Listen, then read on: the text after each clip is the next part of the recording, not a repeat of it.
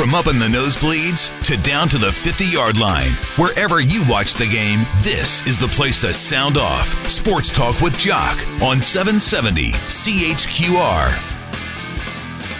We are the home of the Calgary Stampeders here at News Talk 770. And today, Stampeder fans, 7 members of your team were featured on the West All-Star team. Center Ucombre Williams. Special teams ace Roy Finch, kicker Rene Paredes. And then on the defensive side of the ball, Charleston Hughes, Micah Johnson, Alex Singleton, and Ciante Evans. One notable missing from this list, not getting a lot of love from the voters, the top punter in the Canadian Football League. At least, hey, if you look at the best net, if you look at the most kicks inside the 10 and the lowest opponent return average, I'm talking about Stampeder kicker Rob Maver, who joins me tonight on Sports Talk with Jock. Hey, Rob, how you doing? I'm well. How you doing? I'm excellent. Not feeling a lot of love from the voters, I guess, though. Yeah, just to clarify, when I went on that little Twitter tirade, I understand that could come off to some as I'm just kind of sitting in the corner kicking my heels, and that's not the case. I'm just trying to show how the voters evaluate the position or how they value the punting position isn't necessarily reflective of the stats that are the most efficient and proficient punting. Well, and we're going to get into that a little bit, Rob, because I think it was funny, and I'm not sure who sent the tweet out, but one person replying to your tweet basically said, last time I checked, it was called punting, not who can kick it the furthest. And, of course, Ty Long did get the West Division All-Star nod. And, yes, Ty, I guess, has the sexy numbers because he does kick it the furthest. But that's not always what you're asked to do as a punter, is it, Rob?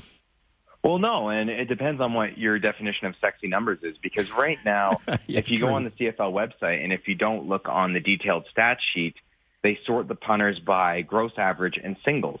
And I would deem those to be two of the least important statistics when you're grading a punter. Obviously, those fall behind net punt, opponent return, and inside the 10. Mm-hmm. Another thing that I've been lobbying the CFL for a few years now, actually, is for them to post an adjusted punting statistic. So say if you hit a single, you get 20 yards on it, and you have a 5-punt game, you get 4 yards per punt on your average that game. So a 44-yard game turns into a 48-yard game. And then that is the metric that they are voting on, it would appear, based on the outcome of the vote. So I'm just trying to expose the fact that punting is so much more than just kicking the ball as far as you can. I wouldn't want to call it an art per se, but it's a task on the football field that cannot be evaluated just by a raw gross number. Are you getting any feedback with your suggestions to the league on these new stats? Yeah, I've had some great talks with Steve Daniel about it. He does a phenomenal job, and he is in the process of coming up with an adjusted punting stat, and he wants to I don't know how much I can say, but he has a couple things in the works that are exciting that I would be very appreciative to see in the stat sheet next year. So what numbers are you most proud of this year? Is it your net? Is it the kicks inside the 10, the coffin corner kicks? Is it the lowest opponent return average? Is there one that you're more proud of, Rob? It would have been net punt. We were leading by a considerable margin until Christian Jones came to town. He's a really good returner, but I don't like him too much right now. So we wound up finishing first in the West Division, second in the CFL, first in every other category that we mentioned.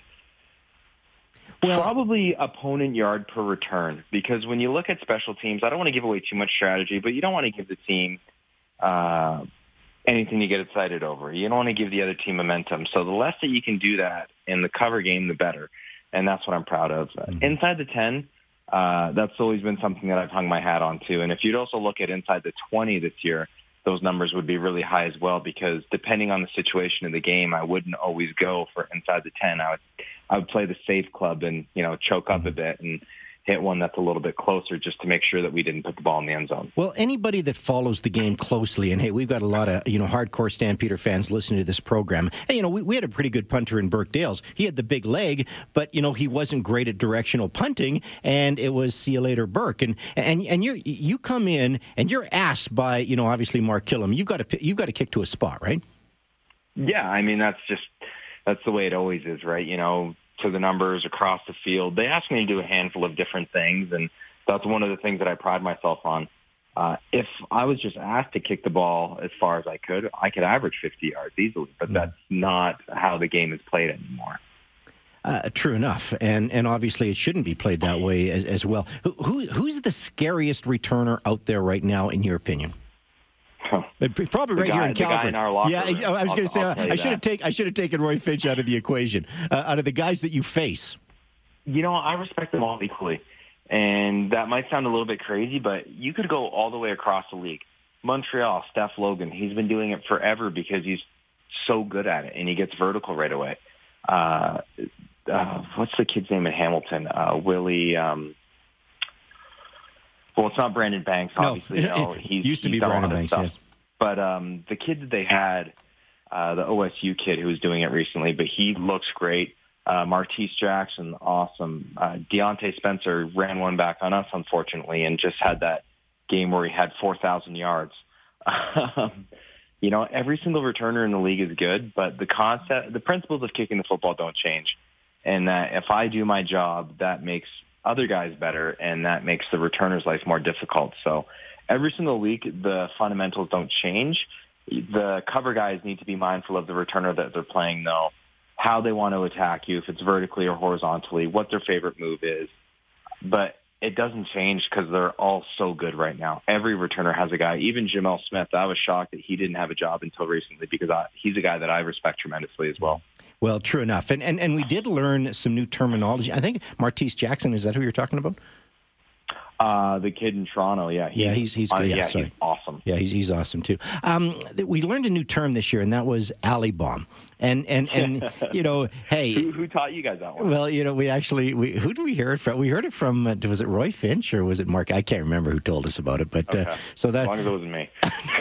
No, it wasn't you. But we heard the term alley bomb. For our listeners, maybe just tell us what an alley bomb is. That's a kick that goes far down the field, straight down the hash or the middle. Basically a long kick, a big kick that is not placed. And if you're a returner, you love the alley bomb.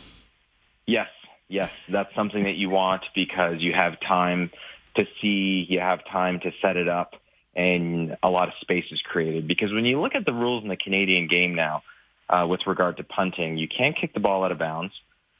There's the halo rule, both the 5 and the 15, ball on the ground, ball in the air, and then you can't leave until the ball's been kicked. So covering a kick in this league is a fool's errand at best. So we have to do everything that we can to give the returners less opportunity. Rob Maver, a special guest here on Sports Talk with Jock. Dave Rowe just told me it was Dickinson, Dave Dickinson, that first told us about the alley bombs. So there Perfect. you go. Okay. If he said it, we can talk about it. If he said it, we can talk about it. And hey, let's be honest here. Two of your teammates did get some All-Star recognition today, and that, of course, is Roy Finch and Rene Paredes. Rene Paredes had another outstanding season. The one guy that gets no love, though, is obviously the long snapper. You used to have one of the best in Randy Chevrier. Now you have P.L. Caron. There should be an award for the best long snapper in the league, I think. I agree. Chad Rempel was tweeting about that today, and they're a vital man in the kicking game. It all starts with the snap, and we're only as good as our snappers. So I feel strongly that is a position that should be recognized by the league, although the voters don't necessarily, judging football can be very subjective at best, and providing them a metric or an opportunity to vote on snappers would be pretty ambiguous because not a lot of people would really know what they're looking at. Yeah, I think that's very, very fair. Let me ask you this question. The weather has turned. It's gotten a little nastier. How does that affect the ball? Because, I'm just guessing that ball is not quite as soft and, obviously it can be a little more of a rock. Does it affect the kicking game when the weather changes like this, Rob?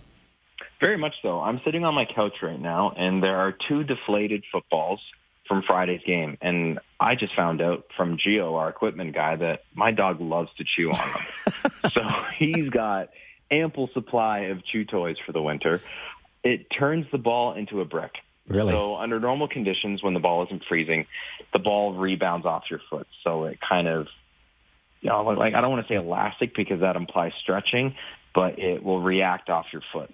And the less that the ball can compress off your foot, the tougher it is to get distance, etc., hang time, all that good stuff. Is it tougher to kick in cold weather, or is it tougher to kick a wet football? Oh, my goodness. I mean, you got to pick your poison. I'd say actually striking the football in the wet isn't a big deal because we, most of the time, play on artificial surfaces. Handling a wet football is very tough just because you go to spin it or catch the snap, and that aspect of it becomes more challenging. At the end of the day, I would prefer to play in non-freezing dry conditions. Wouldn't that be the ideal situation? Hey, let's talk a little bit about your other teammates. We talked about Roy Finch and Rene Paredes getting some All-Star recognition. Defensively, hey, this team has been owning it and rocking it on defense all season long. Charleston Hughes, Micah Johnson, Alex Singleton, Ciante Evans, they get the nod on the defensive side of the ball. Who are we missing on that side of the ball? Tommy Campbell. I don't think he gave up a touchdown this year. Yeah, good point. And I think in the 9 games, he tweeted it out, but I was thinking this. You put him on somebody, they're not a factor in the game. It doesn't matter who it is. And when a defense has the ability to just eliminate the other team's best receiver, that opens other things up. And Tommy gives us the ability to do that. So the fact that he wasn't recognized is...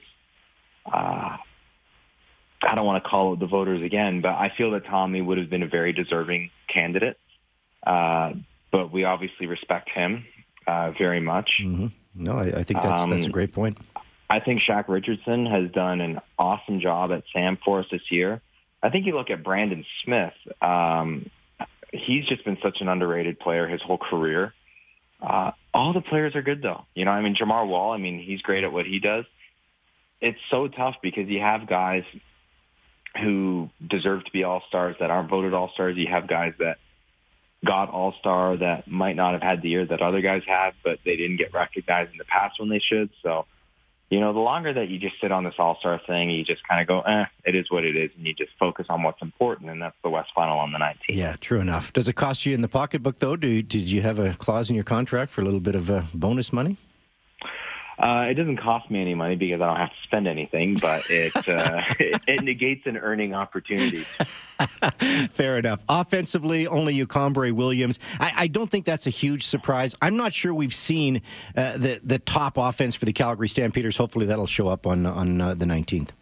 Yeah, every side of the ball wants to play their best football these next 2 games, right? I'm biased, but I think Bo's the best quarterback in the league, and you know, he'd never lost back-to-back games in his career. So when a quarterback is handing off the ball in the second half instead of throwing, you can't really fault him for not throwing for as many yards as somebody else. Jerome had an incredible year. Receivers kind of moved around a lot. A guy that I think was going to shatter a lot of stats would have been Kamar Jordan. He was leading the league when he got hurt week 5 or 6, whatever that was. I don't recall. It's been a long year. Right. But, we're just focused on the West Final. They're all all-star caliber football players. There was just some guys that were moving around, and some guys didn't play as much football as they would have liked to this year. Hey, by the way, you're getting lots of love on our text line. You know, Connie weighs in, says, those in the know that understand what a good punter is. Rob got robbed. John says, how do the Bombers get, have the worst pass defense in the league and have 3 starters in the secondary? It's a great question, John. Anyway, we won't go down that path. Rob, before Tell him to follow Derek Taylor on Twitter. Derek Taylor on Twitter? That's the guy to follow. Okay, good stuff. Hey, before I let you go, we have 2 semifinal games going on this weekend. Edmonton, Winnipeg. Here's my thoughts. If Matt Nichols can't go for Winnipeg, and he's questionable, he didn't take any reps in practice today, I think the Bombers are in trouble. Yeah, he's been a huge part of the turnaround of that team ever since he took over. That's when they started winning games consistently. And, it's a starting quarterback in the playoffs, so that's when you need your starting quarterback. It doesn't matter who your backup is. Yep. So obviously if he's not able to play or play at a high level due to his injury, that's going to hurt them and bode well for Edmonton. I think Saskatchewan's in tough. No Brandon Labatt. I don't think they can go into Ottawa and beat Trevor Harris and then beat Ricky Ray. So I don't think the Saskatchewans are going to be, the Rider Nation is going to be in the Grey Cup final. I don't want to get you into trouble, but do you agree or disagree? I totally agree with that. I'll totally come out and say that. crossing over is tough. It doesn't matter if they were head and shoulders better than those teams that they were playing.